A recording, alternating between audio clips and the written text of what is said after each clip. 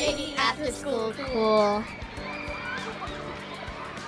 Welcome to the Making After School Cool podcast, the link between research, practice, and theory for those interested in the activities youth are involved with during non-school hours.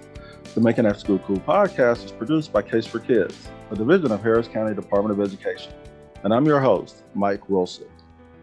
In an article written by VC Talik in Parrot Magazine, she states, yoga is beneficial to kids in many ways, and in recent years has become more popular in schools through physical education classes and after-school programs.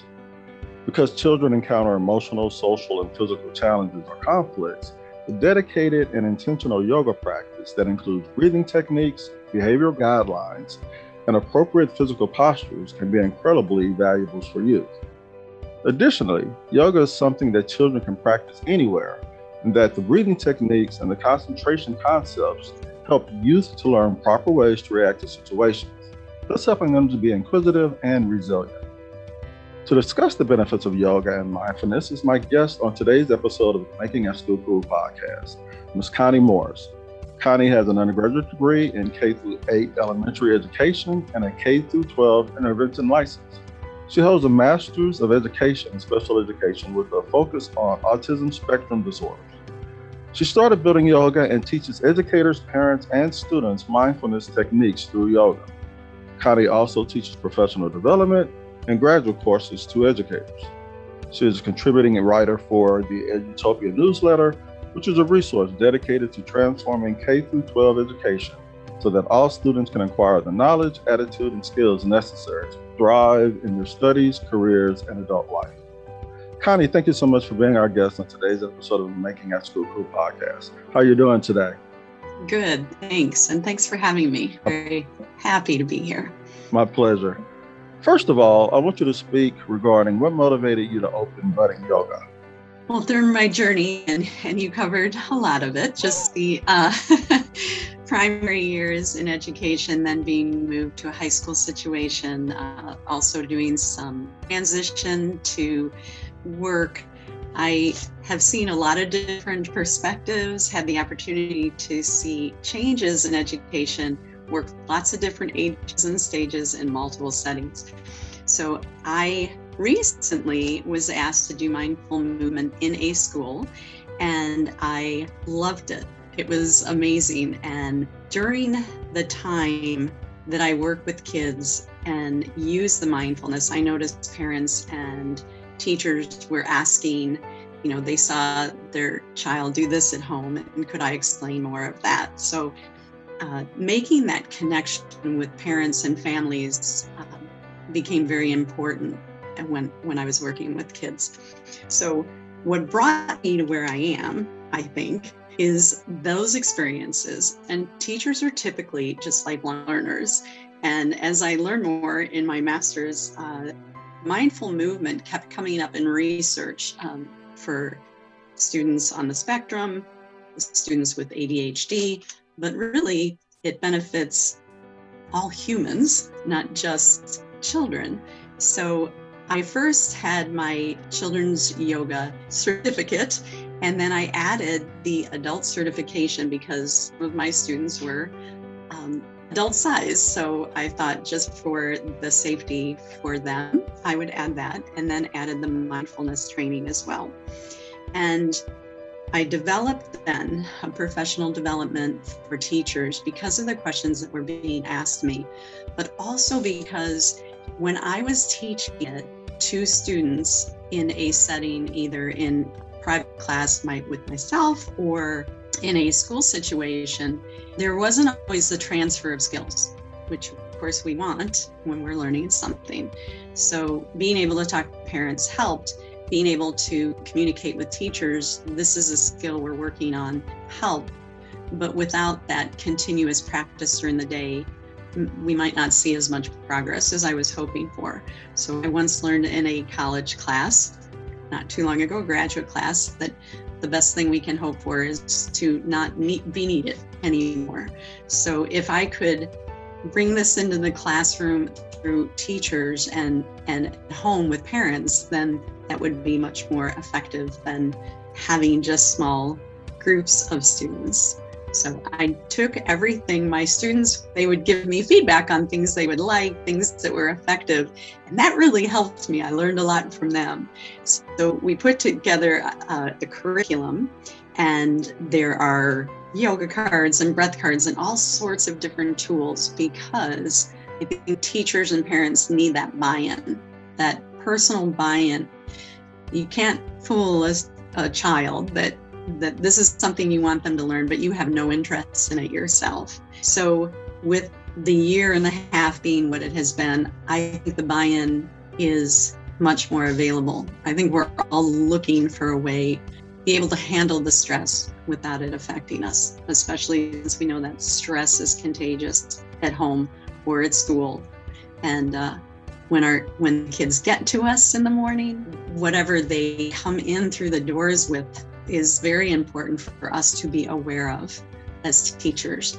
Not just them, though. We come through the same door a few minutes earlier, and we're usually in a big hurry to get started and do all the things we need to do.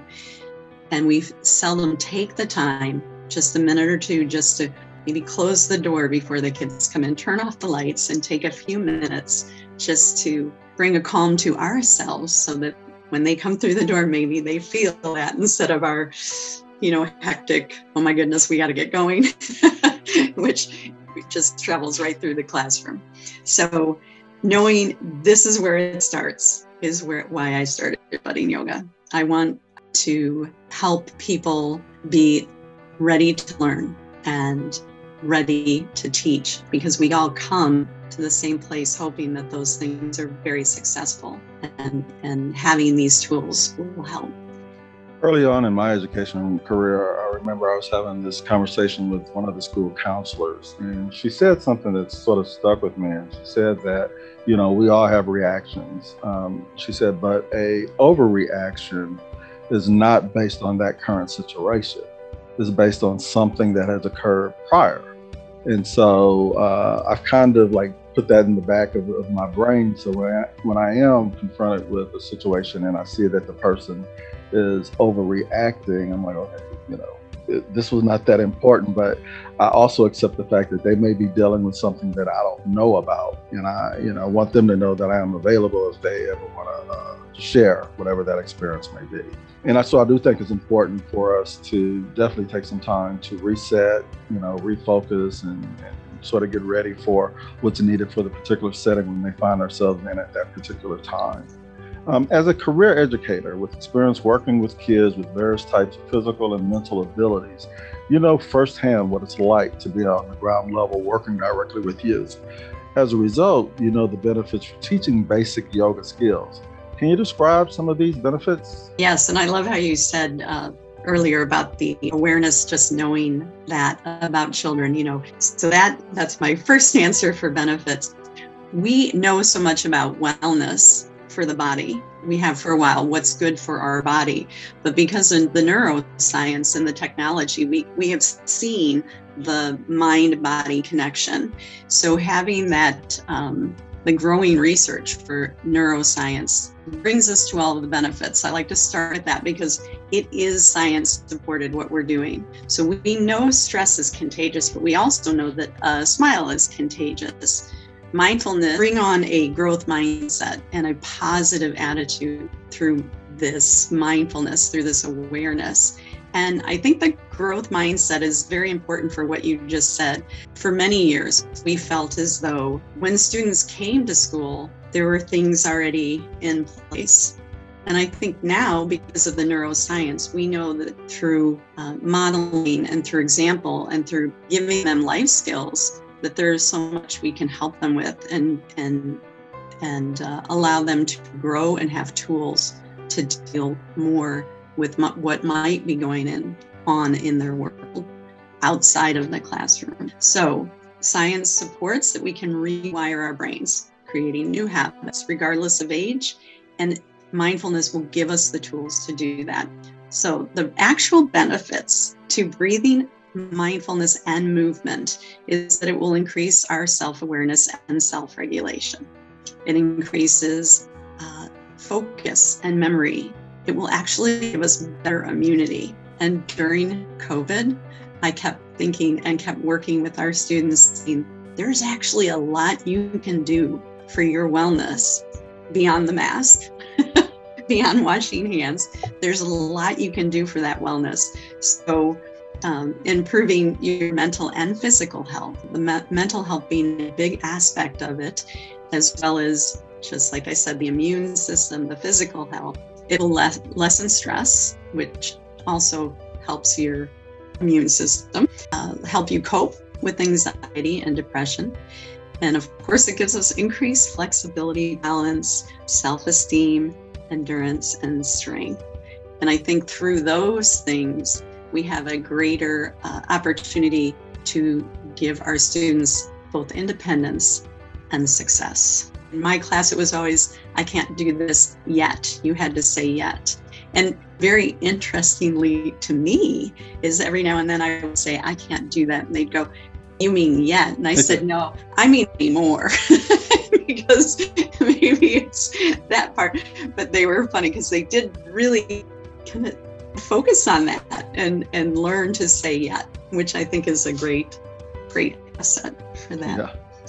And I think, like I said, the buy-in is very, very important. And my students, when I started as a mindfulness teacher, the same week I started, I was diagnosed with breast cancer.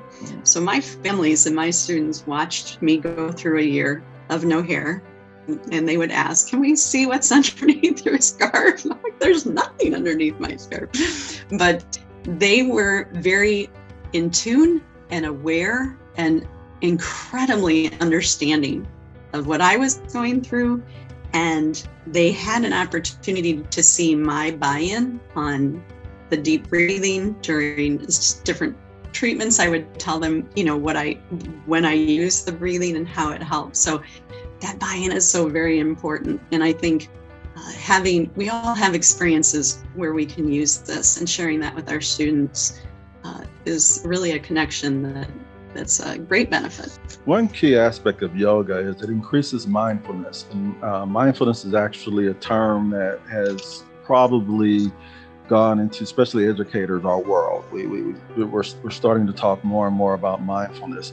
But for those that don't quite understand what exactly mindfulness is and mindfulness skills, can you, in your own words, define what is mindfulness?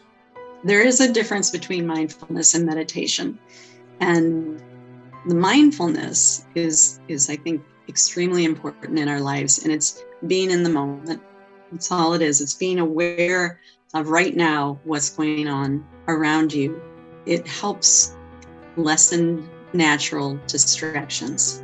I know when I was in school, I can remember my 6th grade class, we had a big field outside of the window, and I would watch intently. I would focus on the person who mowed the grass and the riding lawnmower back and forth. And I would be reminded by the teacher to pay attention. And in my mind, I was thinking, I am paying attention. This person out there is very interesting. And I was very mindful of what was going on there. So I think in teaching, you take that mindfulness and say, exactly what is it we're asking you to be mindful of right now? It's actually, to me, it's part of the lesson. You have all these standards. What is it that we're going to be focusing on right now? Where is the attention? Not maybe the subject, but as much as who's instructing. Is it a group? Is our mindfulness going to be in that group right now? Or is it going to be on the teacher? Or is it going to be on a peer? Where is that mindfulness going? So being in that moment, having a focus, a little bit of patience, and those move into life skills. Being aware of their feelings, triggers that might happen during the day. If they feel anxious every day before lunch, why would that be? And you can have them, the students, start being aware of it. And then when you're teaching, where the support is. If you have a problem, where is the support? Where can you get help? Then if they're getting anxious at school because at this time of the day, the person next to them might not be kind to them. So it teaches us to respond instead of react, to take a second to think unless they're in danger, of course, because that is the way our body works. And I'd like to say this is for all ages. There's so many things you can do with the brain and science in the body for our high school students to say there are going to be times in your life when you're driving a car and you need to react, not respond, but react quickly, because that's how your body is made. But there are also times where you're going to be in that car where you need to respond to someone instead of reacting, because that could be, so you teach them the difference between that. And that's all the mindfulness, self-regulation, listening to personal needs, decision-making, listening to others. So you're doing relationship skills, being aware. We become more empathetic. We have more social awareness. We have more gratitude and appreciation. So being in the moment, mindfulness, but it can go all day long for lots and lots of different things. Just being grateful for the food in front of you, those types of things. I'm glad you explained the difference between mindfulness and meditation, because I think sometimes people may get those two terms confused.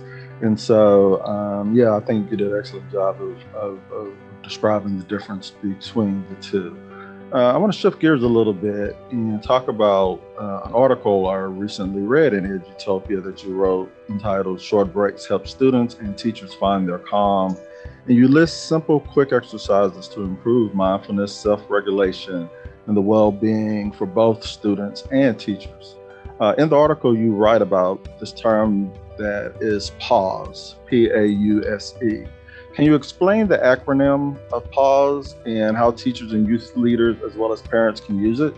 Yes, I think I came up with that during, again, COVID, because everyone has been asked to do a lot with less. You have to take care of yourself. Make sure you're doing self-care. That just seems like one more thing you're asking me to do, and I don't have time for that.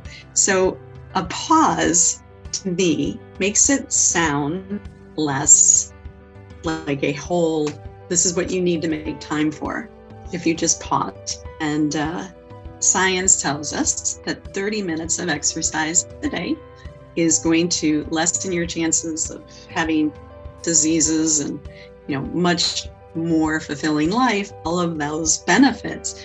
30 minutes a day sounds better than you have to exercise all the time. Right.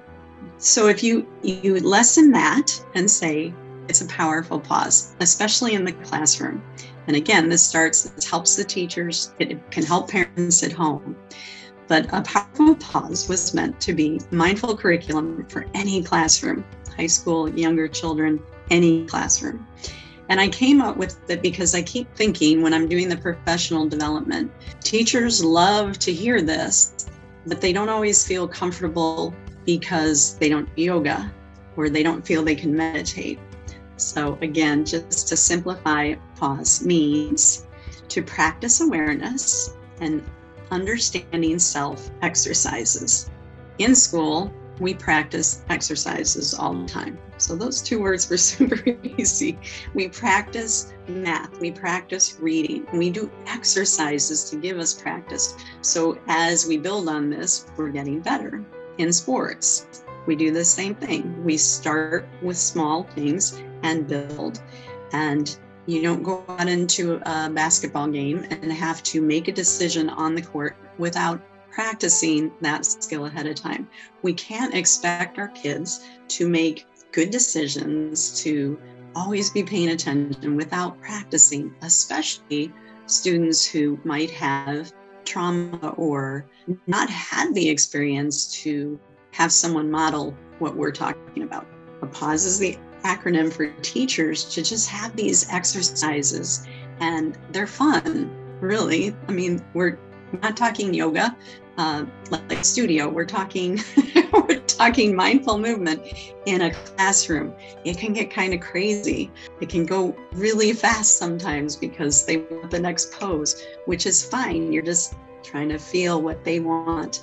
So my hope is that teachers, parents, any leaders that are able to share these practices with their students, they not only are helping their students, but they are taking on these benefits as well. One thing I do want to talk about now, yoga and mindfulness techniques or activities that are calming and relaxing. But you also say playing is the strongest form of learning, and play sometimes can be a little bit more interactive and more physical. How can educators balance the two different forms of activities? I love this question. I really do.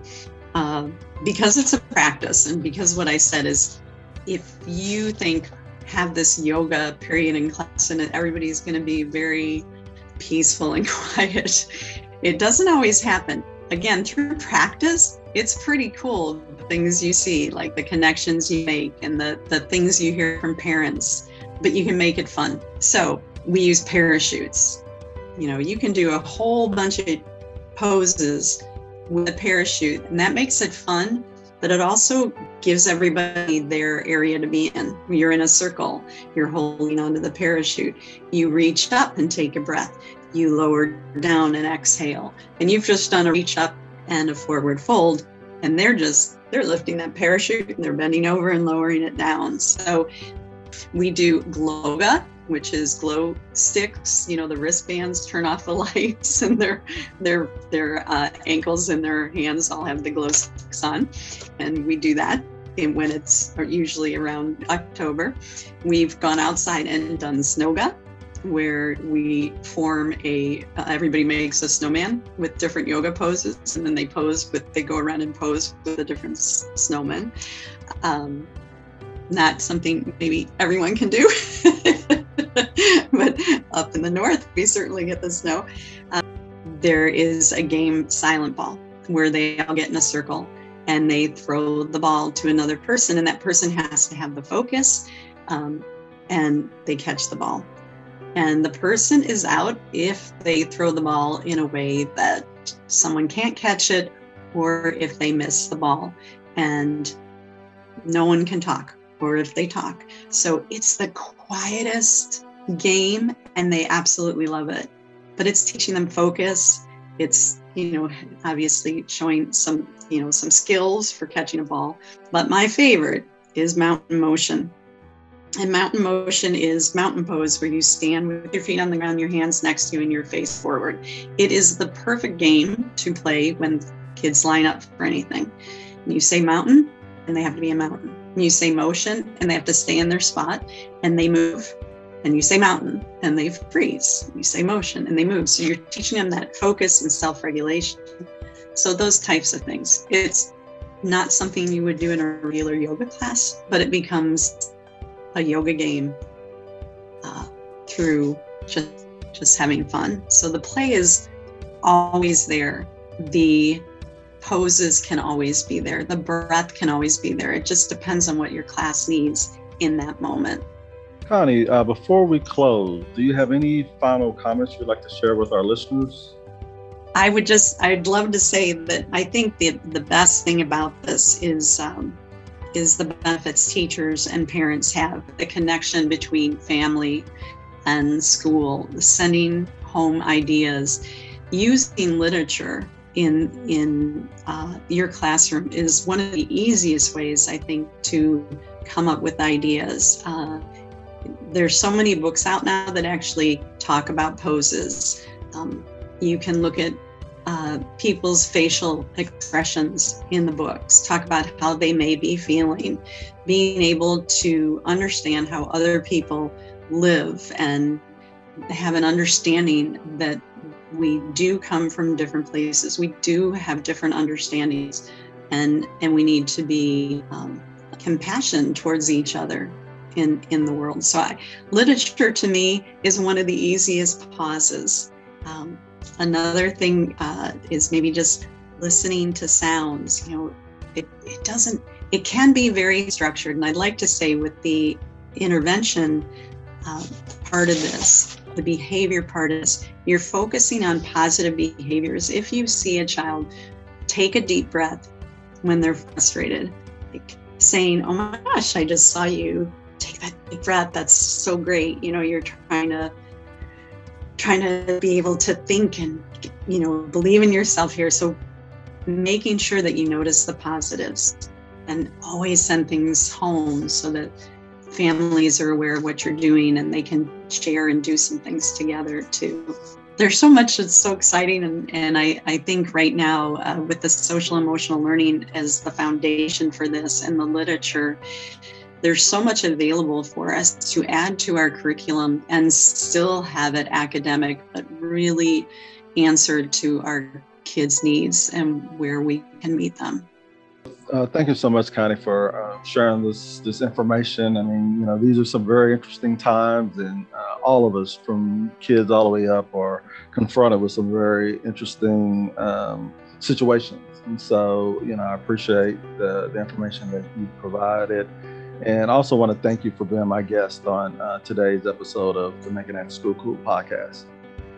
I'm so happy to be here and love what you do, and I think this is just a wonderful, thank you. I appreciate it, just being able to be here. Making After School Cool. As always, I want to thank our listeners for joining us today, where our topic focused on helping students learn mindfulness using basic yoga techniques. Please join us for future episodes as we continue to explore issues relevant to the out-of-school time field.